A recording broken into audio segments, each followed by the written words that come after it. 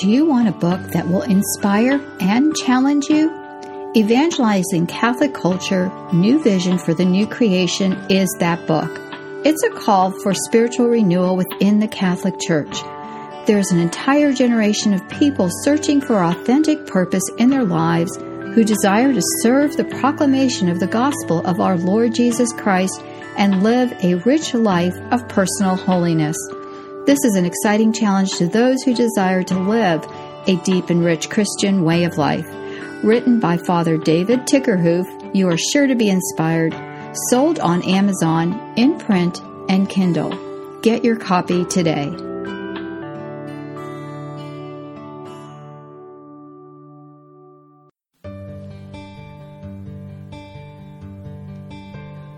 Welcome to the Evangelizing Catholic Culture podcast show with your host, Father David Tickerhoof, T.O.R. Father David is a retired priest currently ministering in Pittsburgh, Pennsylvania at Our Lady Queen of Peace House of Evangelization. You can find the show notes for each episode on the podcast website, evangelizingcatholicculturepodcast.com. The teachings in this podcast are the thoughts and prayers of Father Tickerhoof and are based upon his good standing in the Catholic Church. And now, here's your host, Father David. Welcome to another episode of Evangelizing Catholic Culture with Father David. Today's topic is the culture of connection. You can find today's show notes at evangelizingcatholicculturepodcast.com. And here's Father David. Well, good morning, brothers and sisters. This morning, we're going to briefly talk about the culture of connection. First, I'd like to say that as most of you are aware of, the traditional Catholic culture, the great grandpa and grandma knew, which was based on stable and supportive relationships, is almost gone, disintegrated, and still dissolving. So many Catholics and other Christians have looked to see what is needed because there needs to be a replacement, and many have slid into this involvement with a neo-pagan religion and society called secular humanism. And that essentially, what that is it's a religion, secular religion. It's all about me. We don't need God or religion. In short, we just simply have come of age, and we're really quite capable of handling everything. So, but we know that's not true, and that's false. So what we need is to develop a culture of connection. Now, Pope Francis has mentioned a number of times that the Catholic faith cannot exist if it's not rooted in a culture. And the culture that the last number of 4 popes or so have pointed to is basically, it's a culture of mercy. All the popes have written about it extensively, and one pope declared a whole year for the culture of mercy. And so that's the question. And we say, what's this new culture look like? It's a culture of mercy. It's a culture of relationships.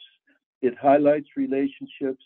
It's a culture that brings connection in relationships. So it has a threefold connection. The culture of connection is we need to, first of all, be connected to ourselves. And then secondly, to God.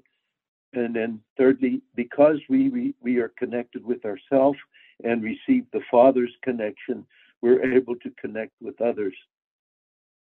So what does this mean? It means that divine mercy is the goal and need to be rebuilding a new culture of compassion that's based upon relationships. So the threefold focus of connection to self and others occurs by highlighting personal transformation, the work of the Holy Spirit, the work of God living in us, transforming our whole being. And the key objective is here in transformation is the healing of the whole person. When I started out praying with people for healing, the emphasis was, and as actually is for the most part, generally speaking, the emphasis is upon the heart. When you talk with a person and they're in a lot of emotional pain, and you ask them, what's the thing? It's usually hurts from relationships, hurts from things that have happened to them, hurts from trauma that have happened to them. And so we focused on that for so many years.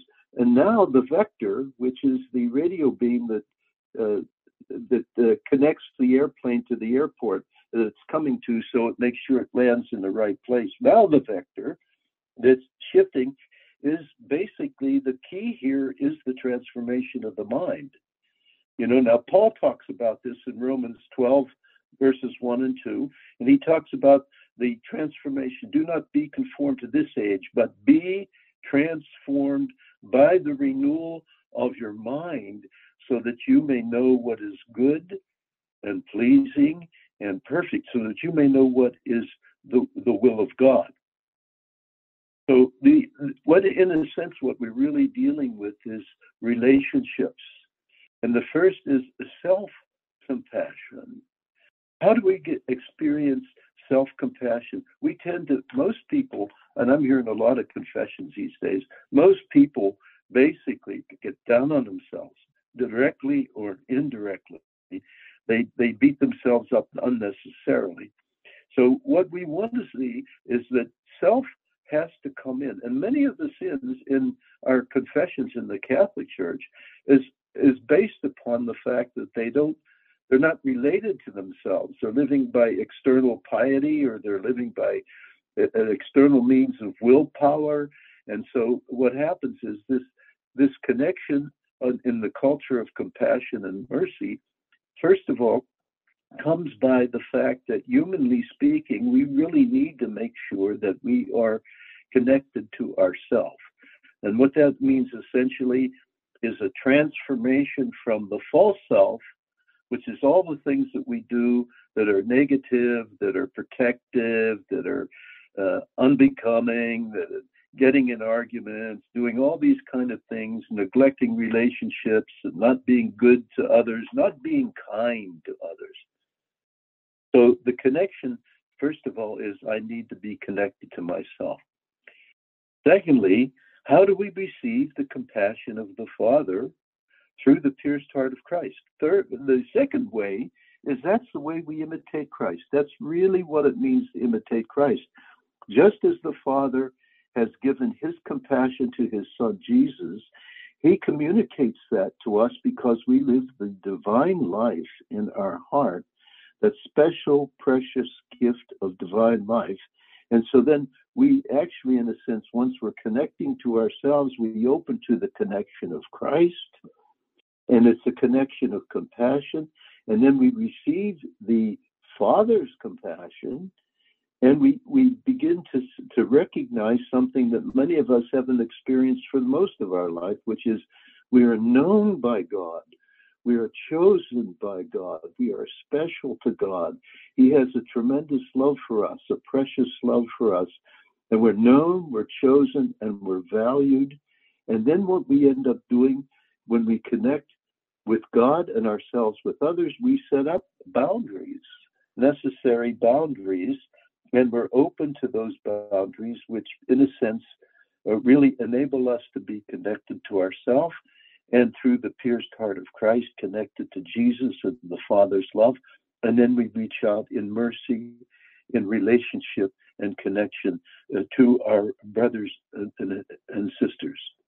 So the vehicle for bringing us into this threefold connection is really not the healing of the hurts of our heart, but it's a real renewal of our mind. It's the healing of the whole person. And what we're experiencing and praying with people is their mind is freed. What happens to them is that the hurts and wounds of the heart just kind of minimize, and they kind of eventually go away. They can receive direct action for sure by the power of the Holy Spirit. But the key is the healing of the whole person. And the vehicle that we're using these days in ministry, in transforming it from treatment into retreats, giving retreats, is the renewal of the mind. And the whole notion is based upon relationships, and it's based upon moving from our false self that's based in our mind upon damaged mind because of trauma from the past, damaged mind because our mind has gone into negative thinking, and we've actually, in a sense, did negative discipline to ourselves, and we have all these things build up in us, which is not constructive in relationships, but destructive in many ways. And so what we come to understand is that the renewal of the mind helps us to transform from the false self to the true self. And then, now in conclusion, what is the couple features of this true wise self? And the first one is calm. Calm is the peace of Christ residing continually in our heart, that in any situations, in most situations, we may be dearly challenged, but we experience calmness and peacefulness. Then the second thing is, because our minds are being renewed by the power of the Holy Spirit, we become confident. We're confident in ourselves, and we're able to communicate and be in communication and relationships with that confidence. And then the third is, of course, compassion. And it's the beautiful gift of God's suffering love, his compassion on the cross and the gift of his resurrection, his compassion for giving us the Father's heart, taking on the Father's heart. And then what we experience in ourselves is a gradual transformation of our whole person, transformation from the false self and the hurt parts of us, the abandonment, shame, rejection, grief, etc. The hurt parts of us, transformation into the renewal of our mind, and then we experience the true peace of the culture of compassion, which is rooted in our beautiful relationships in the mystical body of Christ. May God bless you. The opinions on this broadcast are those of Father Tickerhoof. Thanks so much for listening to this podcast, and please share this podcast with a friend. And to contact Father David, email him at frdavidjt@gmail.com. And be sure to leave Father a star rating on any podcast app. You can find more information about Father David on evangelizingcatholicculturepodcast.com.